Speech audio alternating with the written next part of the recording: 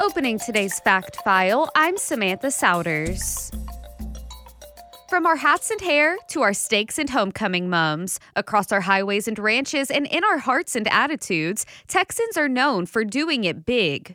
The largest airport in the Lone Star State is the Dallas-Fort Worth International Airport. In fact, sitting on over 17,000 acres, it's about 10 square miles larger in area than the town of Sunnyvale. The DFW Airport has more than 40,000 parking spaces, 215 stores and restaurants, and it's among the top 10 busiest airports in the world. Approximately 1,800 flights are operated by DFW Airport daily, just under 190,000 customers. That's almost 5 times the number of students in all of Mesquite ISD going through the airport in just one day.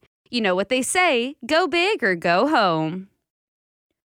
I'm Samantha Souders, closing today's Fact File. Make sure you don't miss an episode by subscribing to our podcast. You can find the link on our website, keom.fm. And don't forget to leave us a review.